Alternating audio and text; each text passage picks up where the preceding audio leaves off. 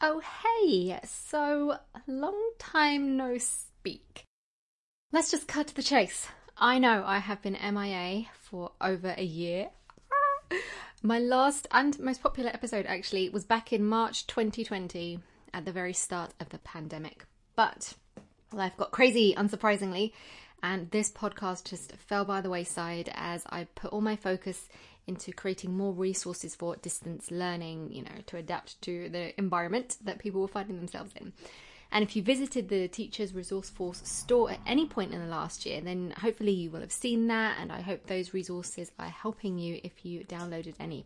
Anyway, I randomly decided to check in on my podcast stats this week after over a year. Yes, I know, weird, but I was really shocked at what I saw. We've had a significant number of downloads. So you guys are still regularly downloading videos every month, even though I've not been putting anything new out there for you, and I feel so bad. So it got me thinking, how can I keep giving to you on this platform without adding too much extra on my plate? As much as I want to do it all, I can't. And coming up with new ideas for the podcast and for the blog and resources I'm doing and websites I'm working on, it was all a bit too much. But I think I've had an idea if I work smarter. Over the past few weeks, I've been converting some of my blog posts into videos and uploading them to YouTube, just as a way of being more inclusive and offering alternative options for teachers who want to consume content.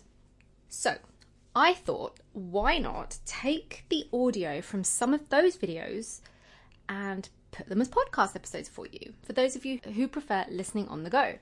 So that's what I'm going to try out and see how it goes.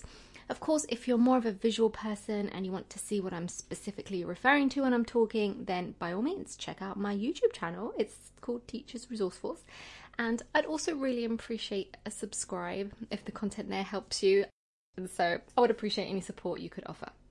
But I figured at least I can keep providing some content for you here on the podcast, as you guys seem to still really like it and it's still getting a lot of downloads and interest. So that means I'm not doing a big relaunch, but a mini little relaunch of the Teacher on podcast.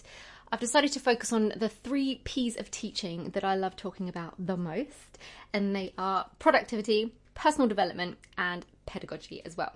So I'll be honest, I don't know what my plan is with consistency yet, so I'm not making any promises on how regular I'm going to be posting or anything like that, but some episodes will definitely be coming your way soon, so watch this space and make sure you are subscribed so you don't miss out. Okay, all that being said, let's get into today's episode, which is all about how to make a teacher staff meeting awesome. And the reason I decided to start with this topic was that although I wrote this back in 2017, it has actually been one of my most popular blog posts this past year. I just love that so many teachers are caring about how to make staff meetings better. I wonder whether the "this could have been an email" meme is finally making its impact. So yes, hopefully the ideas in this episode will give you some inspiration. And remember, if you want to see the visuals that go with the content today, you can check out this same video on YouTube. So let me know what you think of this, whether it works or not, whether you have any specific ideas or suggestions as I try and kind of resuscitate this podcast a little bit. I would really appreciate your feedback. So you can email me as always at katie@teachersresourceforce.com. Okay, without further ado, let's get into today's topic. Tell me if any of this sounds familiar to you. You dread staff meetings as they're generally really dull. And if you have to run a staff meeting, you also worry about it being dull. And even if the topic is really interesting, teachers have been working their butts off all day long and are exhausted, so really anything other than taking a nap is going to feel dull. Rock you hard place, anyone? I get it. The struggle is real with them because, teachers were a tough crowd. Staff meetings with teachers are a very difficult thing to get right because we are a tough crowd and really we are just trying to preserve every ounce of energy to stay awake. So there's very little left for being an engaging audience, I'm afraid. That is just how it is. And if you have to run a teacher meeting and you're panicking about how to do it well, fear not, I've got you. I have experience in running a large department for many years and have thus delivered frequent after school meetings. And during this time, I've developed a few aces up my sleeve to make it quick, painless, and ensure everyone leaves on a high. This is what we're going to cover in today's video of how to make a staff meeting awesome. Number one, we're going to look at how to set yourself up for success before the meeting even begins. Some tips and tricks for how to structure the meeting and make sure everyone gets heard, and how to make meetings fun and enjoyable, well, as much as possible after a long day of teaching. First of all, don't panic. It's fine, don't worry. Delivering a staff meeting does not have to be tedious or scary. And actually, I've learnt most of these tricks from watching others do it wrong. So when in doubt, just do the opposite of what you hate and you'll be home free. So here are my top tips for delivering a successful staff meeting for teachers. Number one is come prepared. Set yourself up for success before the meeting even begins. So I advise emailing out an agenda to everyone who's going to be there a few days before the meeting to give them a chance to look it over and think about what they would like to contribute in the meeting. I have been in meetings where the agenda was printed off for us on the day so that we could write notes on it and stuff, but honestly, I think this just requires a lot of unnecessary extra work and resources, which I don't think you need to do. But it's up to you. But if people are desperate for it, they can always just print one for themselves. It's not a big deal. That's the benefit of emailing it to them first. Number two, stick to the point, please. It keeps everything going on time. Some of the worst staff meetings are those where the person leading it has taken it way off tangent with no hopes of coming back quickly. This is just generally frustrating for everyone else. We're just trying to get through this agenda quickly. Don't be adding other things on there to drag it out further, you know? So stick to the point. It also keeps things on course. So I try and make my meetings interactive with lots of discussion, and that means there is a risk that someone else might steer the meeting in the wrong way when that happens. So if that does happen, get back on track. You are the captain, and it is your job to acknowledge their point, but then try and steer things back on the track with the agenda you had in place. You can always say you'll come back to their point at the end or another time, and make sure you do that. But for this meeting, just try and keep to your agenda. Number three, one conversation at a time, please. As I mentioned in the previous point, I really like discussion-based meetings where everyone gets a chance to talk and share their ideas with the team. But sometimes this can lead to people breaking off into mini conversations, especially if you're in large groups. Now, if that happens and you didn't instruct it, make sure you nip that in the bud right away, because it's really important that everyone is involved in the same conversation. Plus, you know, you need to be taking accurate minutes, and you can't do that if you're not aware of all the conversations that are going on. Speaking of minutes, that is what number 4 is. Record accurate minutes. Ideally, you would like people to be in the habit of taking notes in meetings, but really there should be someone taking official notes that are kept on file and emailed to administrators. I'll check your school's policy on this. Sometimes there is someone designated to take minutes, but honestly, I just do mine as we go and type it as we're having the conversation. It makes it much quicker than writing it all out by hand and typing it up, which is what I used to do back in the day. I don't recommend that. Number 5, finish on time. Yes, please finish on time. Seriously though, everyone, while they might look engaged in your meeting, we're seriously counting down to home time. So please don't let them down. I have been in meetings where the person delivering has been talking for like half an hour long after the point we were meant to go, and it doesn't make anyone feel good. Let people go when you say you will. Honestly, sitting in a meeting when you have no idea when it's going to end is actually a form of torture. So don't do that to people.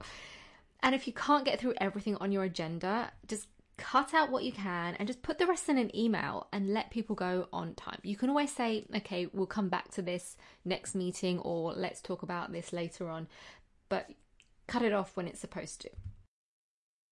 Number 6, any other business, AOB. It's an important part of the agenda and it always goes at the end. And this offers team members a chance to share important information, raise an important topic, share successes, all this kind of stuff in an open forum with the whole team present. Some meetings I've been to want the AOB in advance. That's usually if there are lots of people attending, so the meeting doesn't overrun, because that can happen easily. See previous point for that one. However you want to do it is fine, but do give people a chance to say what they need to. Number 7, following on from the previous point, is listen to your team. It's sad that this one has to be mentioned, but seriously, most of the meetings I go to are not actually collaboration. They just regurgitate information that, PS, we all know could easily just be put in an email. Ugh, those are the worst. And they kind of have already decided what they're going to do without much input from us. So it's just a lot of dictating. I don't really find a lot of value in those meetings personally.